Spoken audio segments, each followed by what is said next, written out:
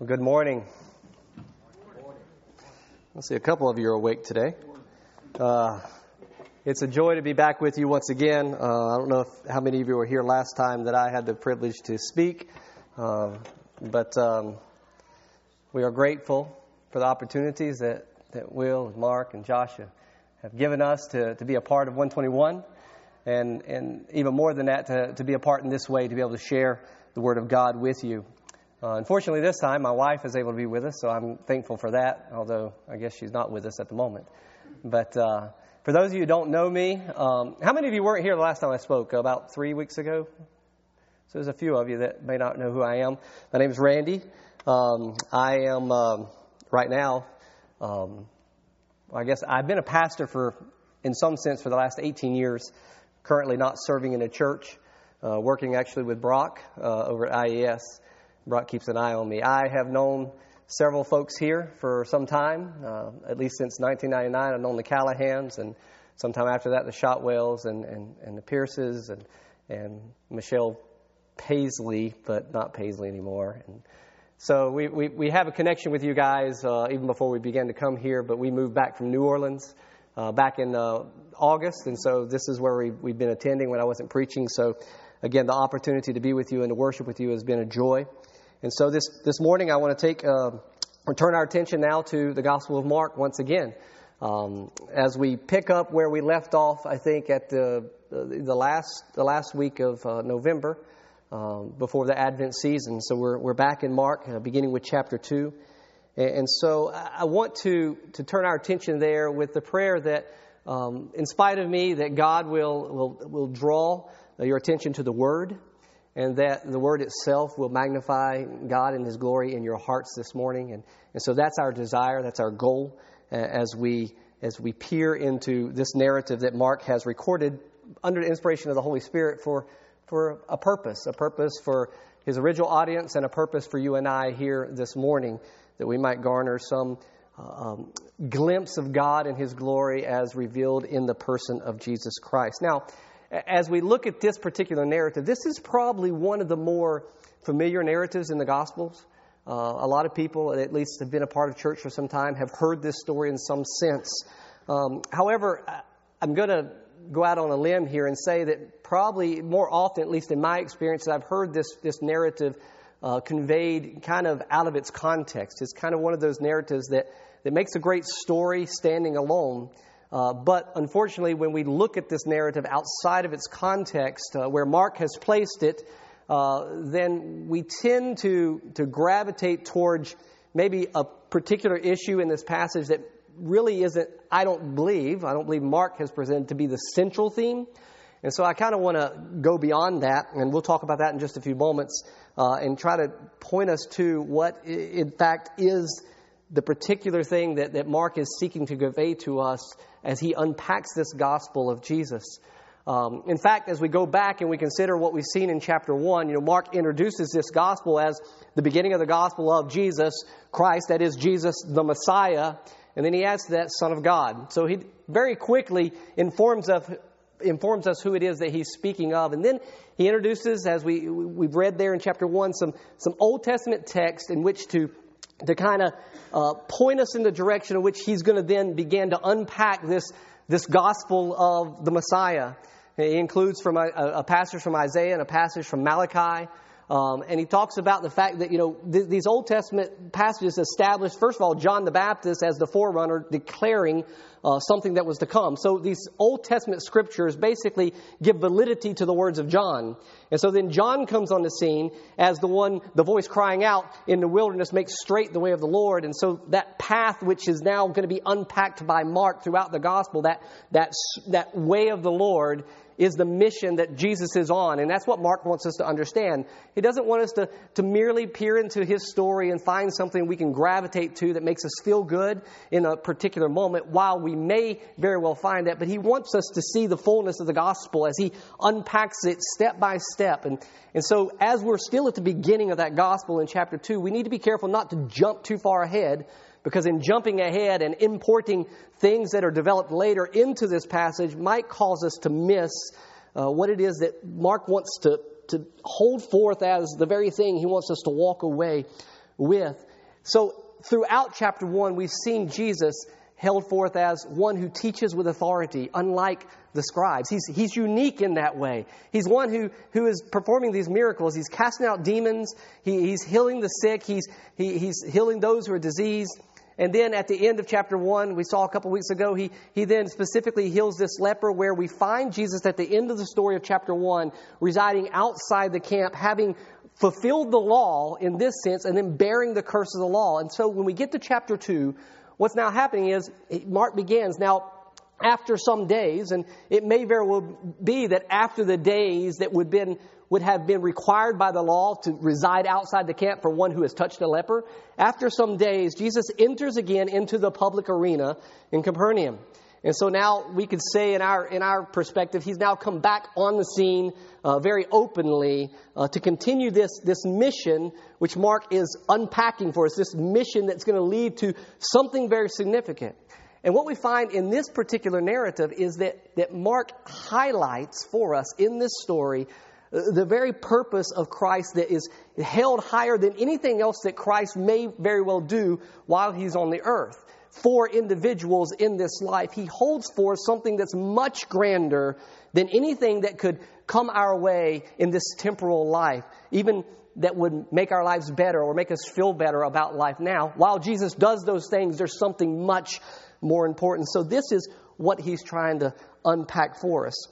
But again, I want to go back to the fact of looking at this passage out of context. It's kind of like, as we see Mark unpacking this person, this uniqueness of Jesus, think about it this way.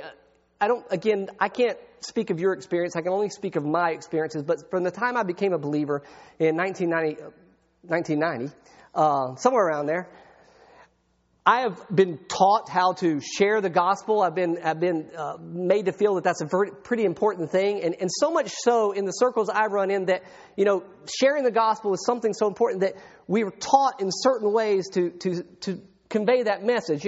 Things like evangelism explosion, or the Romans Road, or maybe if you want to be real simplistic, the ABCs of the gospel, so to speak. And in all those things, not that those things in themselves are bad, but what I've seen is that we try to take the gospel and then we say something like, we give a few truths, like the Romans Road. We take a few verses and say, you're a sinner, and sin has a cost to it, and that cost is death, which is separation from God. And when we get to that end of that, we've said a few truth statements, and then we say, but if you want to be saved, you just need to pray and ask Jesus to forgive you of your sins. But what's left out of all that, and I'm not saying these methodologies force you to do this, but what happens is we circumvent the unpacking of the person and work of Jesus Christ. Because without the unpacking of who Christ is, all those things ultimately become meaningless. They just become jumping through hoops. I mean, you tell somebody who's in a bad situation, hey man, just ask Jesus into your heart and He'll save you and your life will be changed forever. Is that true? Well, yes, but who is Jesus? It's not just in this magical term, Jesus, that we say these magical words, or as I experienced, my first impact with the gospel was a man leading me through a particular prayer of which I knew nothing about. I just said these words and then I was told I was saved. And the reality was, that was the beginning of me starting to peer into the gospel and then realizing who Jesus was. And as a result of that, my life was changed. My heart was changed. And so when we take things out of context, and I would say all that to say this passage we're looking at, we do the very same thing. If we try to take this passage and focus in on what most people would say, a good title for the sermon would be A Faith of a Few Good Friends. You heard that one before? And the focus is all about the faith of these friends, which I'm going to argue is not Mark's point in this passage. But if we do that, we're going to go astray. We're going to miss the most important thing, the very unpacking of who this is all about. The person whom you and I, whether you're an unbeliever today or whether you have been changed by the glory of God and His grace, what we continually need to be reminded of, and that is the depth of the person and the work of this one we call our Savior, Jesus Christ. And so as we look into this text, what I want to do is I just want to highlight 5 observations that I've made as I've worked through this text, and I hope will not necessarily cause you to walk out here and go, oh, okay, but rather make you walk out of here and go, man, I want to dig into that a little bit more so that the Holy Spirit might enlighten my heart even more. And so my prayer this morning is that as we peer into this text, that by the power of the Holy Spirit, along with the Word of God, that you will be encouraged, that you will be challenged. If you're an unbeliever, that you will be deeply convicted of your sin. But I guess for the believers mostly, that you will be so impassioned about this particular word and want to go to this more and allow God to speak through it to your hearts. Let me give you the 5 observations that I want to walk through as we go through this text. They're very simple, nothing deep whatsoever. But number 1, Jesus' priority was revealing the Word of God. Number 2, faith was the vehicle of Jesus' response. The key word there being vehicle, and we'll talk about that in a moment. Number 3, Jesus acted as God. Number 4, Jesus revealed His authority. And number 5, Jesus sought the glory of God. So let me pray before we dive into these 5 things, and very simple, I think, but very important, significant truths as we continue through this gospel that Mark has recorded for us. Father, we love you and we thank you so much for the grace that you have granted to each of us. Grace that we've recently celebrated in the Advent season with the coming of our Savior that changes everything for us. And Father, we celebrate that this morning as we corporately gather to worship and sing songs about the wonderful truths of our Savior. And as we now sit and engage actively in the preaching and the hearing of your word, we pray that, Lord, you would affect our hearts, you would affect our minds as a result. And that, Lord, we would not leave here exactly the same way we came in today, but that we would leave here having been impassioned to the word and to the gospel and to our Savior, Jesus Christ, so that we'd be compelled to live in such a way that would magnify the glory of God wherever we may find ourselves this afternoon and the rest of the week in our lives, wherever we may be. So, Father, we pray now that your Holy Spirit would give us eyes to see, ears to hear, a mind to understand, and then ultimately a heart that gladly and joyfully embraces the glorious truths of the gospel. For it's in Jesus' name we pray. Amen. First thing I want us to look at is that Jesus' priority in his mission that Mark is unpacking was, in fact, the Word of God. And as I even make that statement, my mind immediately goes to John's Gospel, because you're probably familiar with John chapter 1, where in the beginning was the Word, and the Word was with God, the Word was God. In verse 14, and the Word became flesh, and we beheld His glory, glory as the only Son from the Father, full of grace and truth. Otherwise, Jesus was the Word being unpacked in real life in a way that you and I can relate to as human beings. And so as Jesus comes on the scene, He doesn't come on as some elitist in any way, but rather as one of us who then in real life, unpacks for us through word and deed the very Word of God. And this was His priority. In fact, as we come to chapter 2 of John or Mark's Gospel, he reminds us that now when Jesus, or he returned to Capernaum after some days, it was reported that he was in a house. And in verse 2, many were gathered together so that there was no room, not even at the door. And here's the key statement of that entire part of Scripture at the end of verse 2. And he was speaking to them the word. Now, interestingly enough, this is Jesus we're talking about. We're looking back, so we want to import a whole lot of stuff in this, but we understand that this is God. This is what Mark is unpacking. This is God in the flesh. But in reality, you would think, or at least if I was him, it would be a dog and pony show. If I could cast out demons and I could heal lepers and I could heal other kinds of diseases, I would get everybody's attention this way. But what we find out throughout the gospel is that that's not where Jesus goes. In fact, most places we get it backwards. Do we not? A lot of churches, what they do is we got to do something appealing to the world to get them in here so we can cram the Word of God in their ears. And even when they're not even interested whatsoever. And so we do something that is worldly appealing to get them there to give them Word. That's exactly the opposite of what Jesus does. And we find that Jesus in chapter 1, what was He doing? He was in a synagogue and He was teaching the Word. And then as a result of the Word being taught, in comes a demon-possessed man. And then He does this miraculous thing that people go, wow, about. And in the same In the same way, in chapter 2, we find Jesus re-entering the public arena. What does he do? He doesn't go in, walking through town, waving his hands and curing all diseases. He goes and he teaches in a mundane place, in a house, the Word of God. This was his mission, to unpack the Word. And as a result of the speaking forth of God's Word, it bore fruit in such a way that marvelous things took place. And so as we look at that from our context today, none of us are Jesus, not in person, but we are to emulate, in a sense, the ministry that Jesus has taught us to. And that would be that our goal as believers, as a church, is not to go and design the gospel the way we think it's going to work in our culture. I understand the reality of being culturally relevant to some extent, but the reality is we kind of want to be culturally irrelevant. We want to be counterculture in many ways. We want to go into the culture, meet them where they are, and change it. But we don't do that by being like them, making appeals to the world in some way so that we can then cram the gospel in their ears when they're probably not paying any attention because all they're interested in is the dog and pony show. In reality, what Jesus teaches us to do is that we need to make the priority the Word of God. It is our goal to speak forth this Word. Not my opinions, not your opinions, not what we'd like to hear, but the Word. That's the reason why you guys go through books of the Bible so that you don't get to set your own agenda. The Word sets the agenda. And so we make the Word priority. And we do that just for the same reason Jesus did, that his mission made clear that it is the Word of God revealed in the hearts of men by the power of the Holy Spirit that's going to change anything. That's our hope. Our hope is not in how impressive you can be or how impressive I can be, how captivating or wowing or amazing we might be able to be to somebody so that we can somehow convince them to be like us.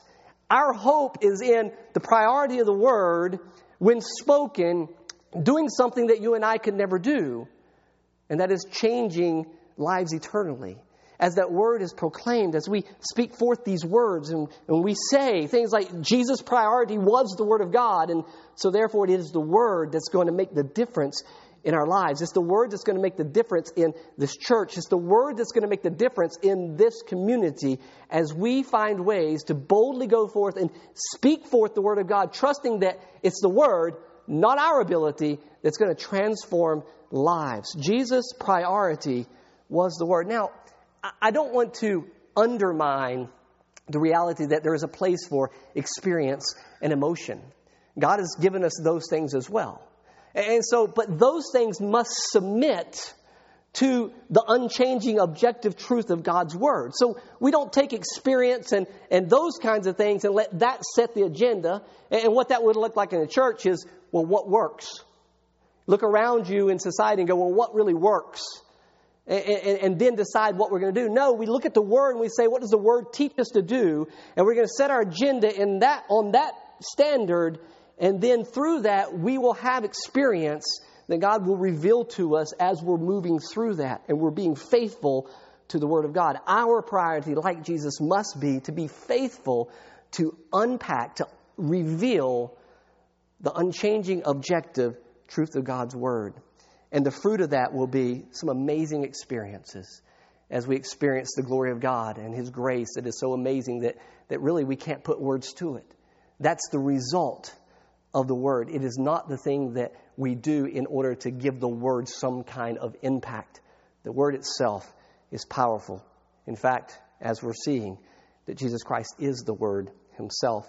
And so Jesus' priority was the Word. Number 2, faith was the vehicle of Jesus' response. As Mark continues through this narrative, he gives us a setting. Jesus is in a house and he's speaking the Word. This is his plan. This is what he's intending to do. And as a result of him being there, there's these people. We don't know how many. Most people say 4, but there's actually more than 4. It says that they came bringing this paralytic who was being carried by 4. And then they can't get into him. So this is the setting, the context of what's about to happen. And then as they go through the efforts that they go through, because, after all, they believed that Jesus could do something miraculous. What did they believe Jesus could do? They believed Jesus could heal this man. And they obviously like this guy and they want him healed. So they go into the roof, they tear open the roof, they lower him down so that Jesus could heal him. And then the Bible tells us, Mark tells us that seeing their faith or beholding their faith, Jesus responds. Now again, if we're not careful, this is where we will rest. But the reality is, at this point, this is the second mention of faith in Mark's gospel. The first mention was as a result of his introduction, that the time is fulfilled, the kingdom of God's here, it's at hand. Therefore, our response should be to repent and believe or have faith in the gospel. That's the first mention. And now, this is the next mention of faith whatsoever. So there is an introduction of faith, but understand that Mark does not unpack what faith is, biblical faith is all about here. He merely uses it as a catalyst into this story. It definitely raises a question that Mark doesn't answer. Because if we take this out of its context and we major on this faith issue right here, the conclusion we might come to is that as long as mom and dad had faith, then hey, I'm good, right?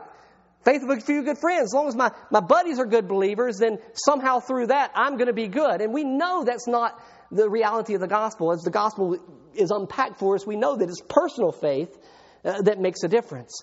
But also, we might come to understand that it is faith that causes God to act. And I would argue that that is not the case either. Now, it's a difficult scenario to figure out how that works, but what we come to understand is that faith is the vehicle through which God works. But faith is not something we muster up. It's not like we go to our buddies and we encourage them enough and we're dynamic enough or exciting enough that they suddenly go, oh, I want to have faith. And then as a result, God's, oh, okay, well, I'll save this guy. No, that's not it. In fact, the Bible teaches that even faith itself is a gift from God. So God gives through truth, He does something in our life that then the result of that is faith being awakened in our hearts. And then through that, God works miraculously. But again, in this story, if we major on the faith itself as it's presented to us right here, and we import stuff that's not in this story here, then we'll come up with kind of a lacking theology of faith. Now, I don't want to undermine faith in this story. Faith definitely has a place in this narrative, but that place right now is merely the catalyst to the greater issue here. Because Mark's focus is still not on other people, just like it was in the previous story. The focus wasn't on the leper himself, it was on Jesus. The same is still true. Mark's still establishing the foundation of the person and the work of who Jesus is, because this is eternally important. Knowing who Jesus is beyond a name, beyond a holiday season, is essential in being a believer. Believing in Jesus, it's believing in His person, who He is, and what He is doing or done and is doing. And so it's more than that name. And so that's the reality here, is it's not the faith where we want to focus on, other than the fact that it raises the question of the connection of faith to what Jesus is about to do, which Mark will later help us to more fully understand. But we want to wait till Mark unpacks that for us. And we want to focus now on what the major issue in this narrative is. But we can say for certain that Mark does two things with the introduction of faith, especially in connection to what's about to happen. And that is, number one, that it raises the question, what part does faith play in this gospel idea? What is this all about? Faith definitely is there. We see that. But again, we don't see its fullness unpacked yet. But then number two, it definitely shows us that faith in some way is a catalyst, or not a catalyst, that's not right, a vehicle through which God will work out His purposes in the lives of people. And that, again, we will see more and more as you work through this Gospel of Mark and through the rest of the New Testament as well. But faith has a place, but it is not the place we want to rest at this moment. In fact, we want it to be the springboard to which we get to what is most important. And that brings us to number three, the third observation, which is simply Jesus acted as God. And this is the irony of the story. This is the punchline of the story, because they bring this guy, they lower him in, and again, the question is why? We understand they brought him because they believed Jesus could heal him physically. That's what they likely wanted. That's what they had seen and heard Jesus doing previously in Capernaum and in other places in Galilee. And now, so this is why they bring this guy. But with an unexpected twist, they lower this guy, and it tells us Jesus, beholding their faith, heals this man. No, that's not what happened. That's what you would expect to happen. But instead, Jesus makes this pronouncement. He says, son, your sins are forgiven. Whoa. Now, that might not sound odd to us, because we kind of throw around terms like that with no impact. But in a context here, for him to speak that was a huge deal. In fact, we're told that in the next scenario because Mark turns our attention. He says, now, and he gives us the further unpacking of the reality of what's going on. He says, now there were some from the scribes, the guys that Jesus taught with more authority than. There were some from these scribes who were sitting there and they were questioning in their hearts. They weren't saying anything. They were kind of murmuring maybe. But in their hearts, silently at this point, they were questioning, saying, and this is the unpacking of the questioning in their hearts, what is this that he's speaking? He's a blasphemer because no one can forgive sins. And literally it says, except for one, emphasis, God. It's very clear. There's not but one person, without exception, who can do that. And guess what? We're posed with a dilemma. Because you walk away from that statement having to assume one of two things. Exactly what they said. These opposers, the opposition, the ones that reveal the truth of Jesus to us, right? They say, number one, he's either a blasphemer. You have to believe that, or only one other option, because there's not but one who can forgive sin. And who is that? God. So if Jesus, therefore, is forgiving sin, then he's either a blasphemer or, he's God.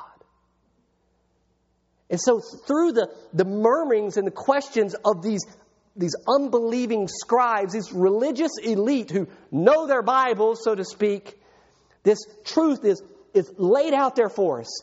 Kind of, not really veiled, but kind of almost in a passing sense, but it's laid clear.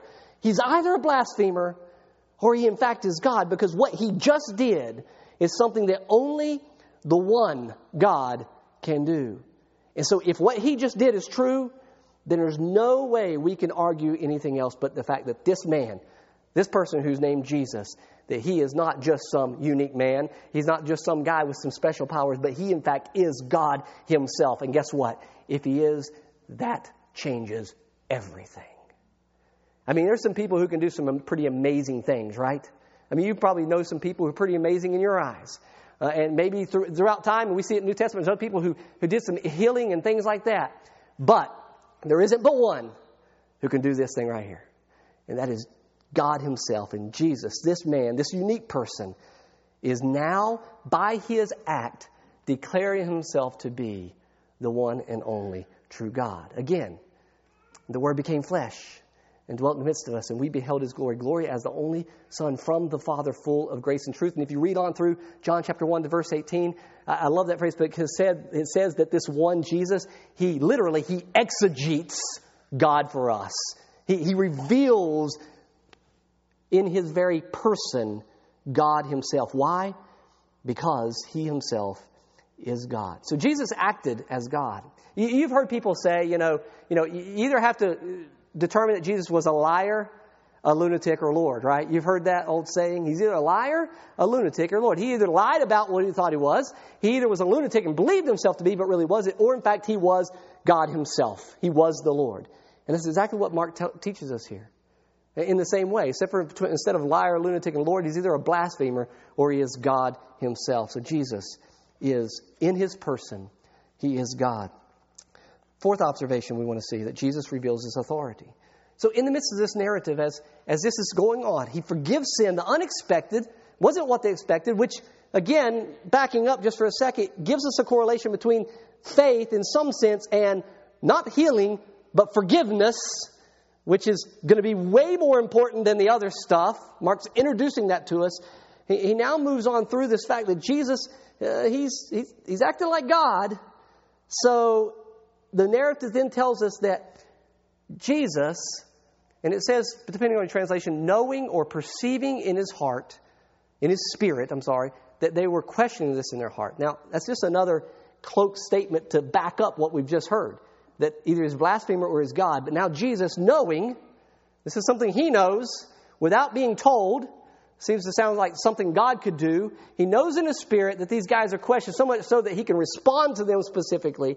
And just to add to that, I love the way Mark records this, because he throws in that one little term there that I talked about in my last sermon, that euthus in Greek. It's immediately or straightway. I told you in the last sermon, this was Mark's way of unpacking the mission of the Lord. In the wilderness, a voice crying in the wilderness, make straight the way of the Lord, make his path straight, unveiling, unpacking. Here, Mark puts that same term just as another indicator that what's going on here is unpacking the reality of Christ. And straightway, Jesus, knowing that they were thinking these things in their hearts, he responds. And how does he respond? He says, well, which is easier? Is it easier to forgive sins or heal a man? Well, from our terms, it'd be much simpler to say, your sins be forgiven. But what's implied here, when Jesus says which is easier, to forgive sins or to heal this man, the implied answer is, well, of course, physical healing would be much easier because only one can do it, can forgive sins, and that's God. So the answer here, what it moves us to is that Jesus says then, so that you might know that the Son of Man has authority to forgive sins, then what does he do? He does what they expected. So what we see in the picture is, again, get the big picture. Jesus is teaching the Word. He's revealing the Word of God, which is the very thing that changes hearts and lives. He's doing this, and as a result, this narrative begins to take place, this unfolding, unpacking. They bring this guy, they bring him to be healed. Jesus says, sins forgiven, dilemma, only God can do that. But Jesus then uses this situation to say, so that you will know that the Son of Man, let me retranslate, is God who can forgive sins, I will do this. Now you see this, what happens, this miracle becomes the fruit of the other. It's not the appeal. It's not the catalyst upon which everything hangs. It's not, we don't perform miracles so that people go, oh, okay, but rather it's the outworking of who Jesus is. So he then speaks to this man. What does he say? He says, get up, take your bed, and go home. And Jesus performs this miracle so that, it's something he's done before, right? He's done it before. People have seen him perform miracles, so that's nothing new in itself, except for it's the outworking of what he has just proclaimed.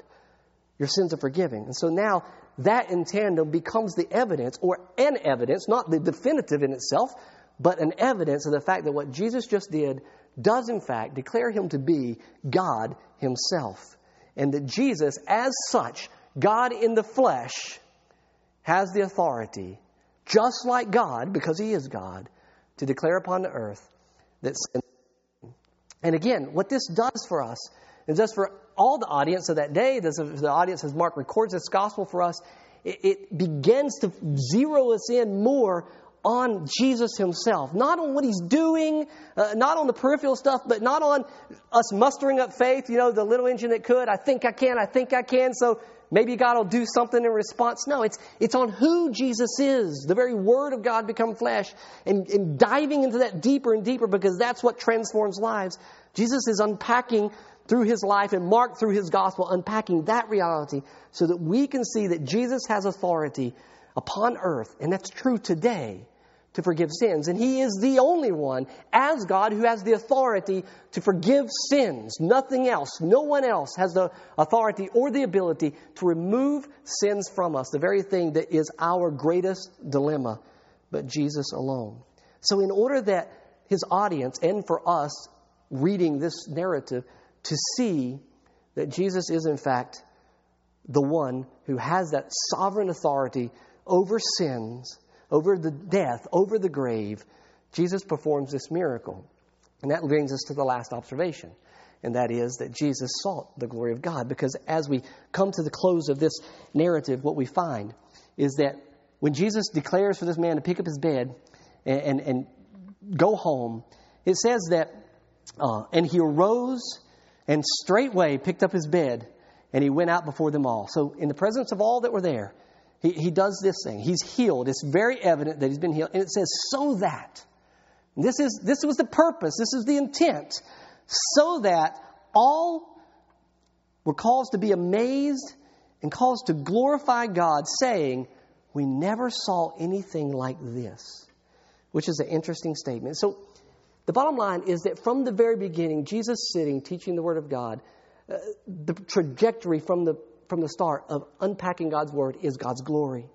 And through the unpacking of the Word and through the circumstances, the fruit of that teaching and what's going on, Jesus then brings the audience to the point of being amazed. And that amazement, not just being the kind of amazement you and I might experience in a general situation in life today, but an amazement that leads to the glory of God. It's truly giving glory to God. And what's interesting is that last statement. We never saw anything like this. And the reality is, I want to go, yeah, they had. Jesus had performed miracles. He'd done it in Capernaum. He'd done it throughout Galilee. I mean, and word had gone out. I mean, the leopard had a big mouth, right? So people were hearing. So what do you mean? We've never seen anything like this. Well, I would argue that obviously they're not speaking about the physical healing. They're pointing right back to the connection of that healing that magnifies and gives testimony to the pronouncement that Jesus made. Son, your sins are forgiven. In connection with what the opposition raised, only one can do this. So they never saw anything like that. So it seems, maybe not in clarity or full worked out theology, but those who were present, they were at least kind of going, he just might be God. It might be possible that we've just witnessed God speak louder than we've ever heard him speak before. He forgave sins. He healed as an evidence or a fruit of that reality. And as this man walks out, they are forced, they're caused, and the text literally says they're caused to be amazed and to give glory to God. And what that brings us to understand is that when we make the Word of God priority and we allow experience to flow out of the foundation of the clear, unchanging truth of God's Word, that the result of that will be God's glory. That was Jesus' mission. And that's our mission, to unmask, to unveil to an unbelieving world living in darkness the reality that Jesus Christ was the Word made flesh, that Jesus Christ was God incarnate, the one who had sovereign authority over sin, death, and the grave, and the only one who can free us all from the greatest dilemma that any person living on the face of this earth will ever experience, and that is the bondage to sin. So when we, as believers, being faithful to the Word, begin with the priority to the Word is Jesus. And we hold forth that Word. With our faith in that Word, the Word of God, not in our ability, not in our coolness and our programmatic ways or our differences of not being programmatic, but the Word. And we hold that forth, allowing God to work through that Word as He sovereignly does, that the end result will be God's glory. You ever ask that question? How can I bring God glory? Do you want to bring God glory? Is that at least a partial desire of your heart, battling even in the midst of the flesh? I'm going to say yes for you. I hope so. And so when we ask that question, how do we give God glory? How do we bring God glory? And the ultimate answer, regardless of how that unpacks in our lives in different ways in this world, the answer is the same for all of us. It goes back to the Word. The Word. We hold forth the Word. We do so in every way that we can. We make it priority, just like Jesus did, and we allow the Word to dictate the agenda. We allow the Word to unpack experience and define the experiences that we're having rather than the other way around, allowing our experience to dictate what we do and what the Word actually means. But the Word, we hold it forth. We do so in our songs that we sing. We make sure that the Word is conveyed through the music, even if the issue is not whether the music is cool or not. The issue is the Word being conveyed through the means that we use. We hold forth the Word just as Jesus did and allow God through that Word to unpack Himself by the power of the Holy Spirit in our hearts and in the hearts of those who are in our audience, who are sitting around, believers and unbelievers alike. The Word will do its work, and that's what we want to hold forth. And Mark shows us that this Word, the Word made flesh, Jesus Christ, is the one we hold forth. Jesus is the Word. He is the very truth of God. He is the gospel. And so it might sound trite, it might sound simplistic, but our job, and Mark is telling us this, is Jesus holding forth. Look at Jesus. Keep looking at Jesus. And my job as a believer is to unpack Jesus in word and deed, in the way I live, and even in the way I fail, to try to unpack Jesus in every way, and point people beyond me, in spite of you, to the one unchanging truth that is the gospel, that is Jesus, who is God, who became man on our behalf in order that His mission might end in the greatest mission of all times, and that is to free sinful human beings who are undeserving and completely incapable of doing anything about their sin, to free them from that sin. Especially when they're not looking for it. Because there's not a person in this room, no matter what you think, who is looking to be freed from your sin. You are happy in the bondage of your sin. You are mastered by it. And you may think you looked for Jesus. You may think the way it began, and it may look that way when you give your testimony, because it often does. But the reality is that Jesus' word, the word in your heart, did something that changed you, and the response that you gave was one of amazement and glory to God. Jesus gave priority to the Word. He used faith as a vehicle to unpack truth. He acted as God. He declared His authority upon earth over sin, and He sought the glory of God. And it's my prayer this morning that God's Word will rest in your hearts, that it will, in fact, convict you and me both as we think about how little we do these very things. We live consistent with what I've just said, and that we'll be compelled to walk out of here and allow God's word to be priority and to dictate our lives and our decisions and everything that we say and do. And that we will seek to unpack Jesus for who He is and what He has done, and not what we try to make Him be or make Him look impressive in a particular situation, but who He is. We don't need to add anything to it. And I pray that that will be our passion, that will drive everything we do. Hold forth the Word. Because holding forth the Word is holding forth Jesus, which is holding forth the very gospel of God. Father, we love You and we thank You for Your Word. I know, Father, as we look to the Word, that there's not a one of us who has complete understanding. But I pray that, again, in spite of this fallible messenger, Lord, that You would use these words to challenge our hearts and convict us and compel us to be faithful adherers to the only thing that will ever change anything in this world. And that is the Word that You have left for us, because that Word is what reveals the gospel, who is Jesus, to us and to a lost and dying world.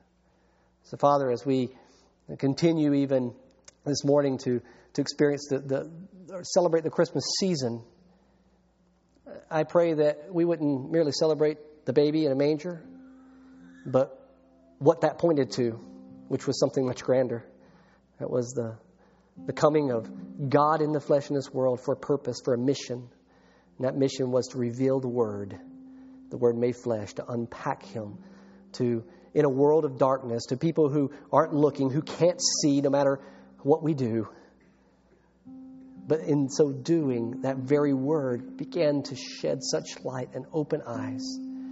Father, we want to be a part of that.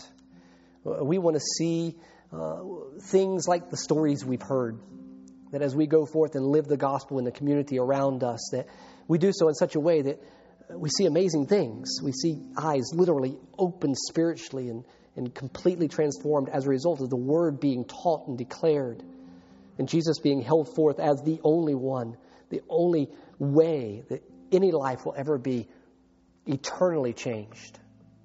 I pray, Lord, that we would empty ourselves of all our agendas and all what we try to bring to the gospel to make it worth sharing, and that we will allow the sovereign Lord, Jesus Christ, who is the Word, who has authority over all things, to be magnified. And that the result, regardless of what we see in the moment, we pray that the result would be the magnificent glory of God. It's in His precious name we pray. Amen.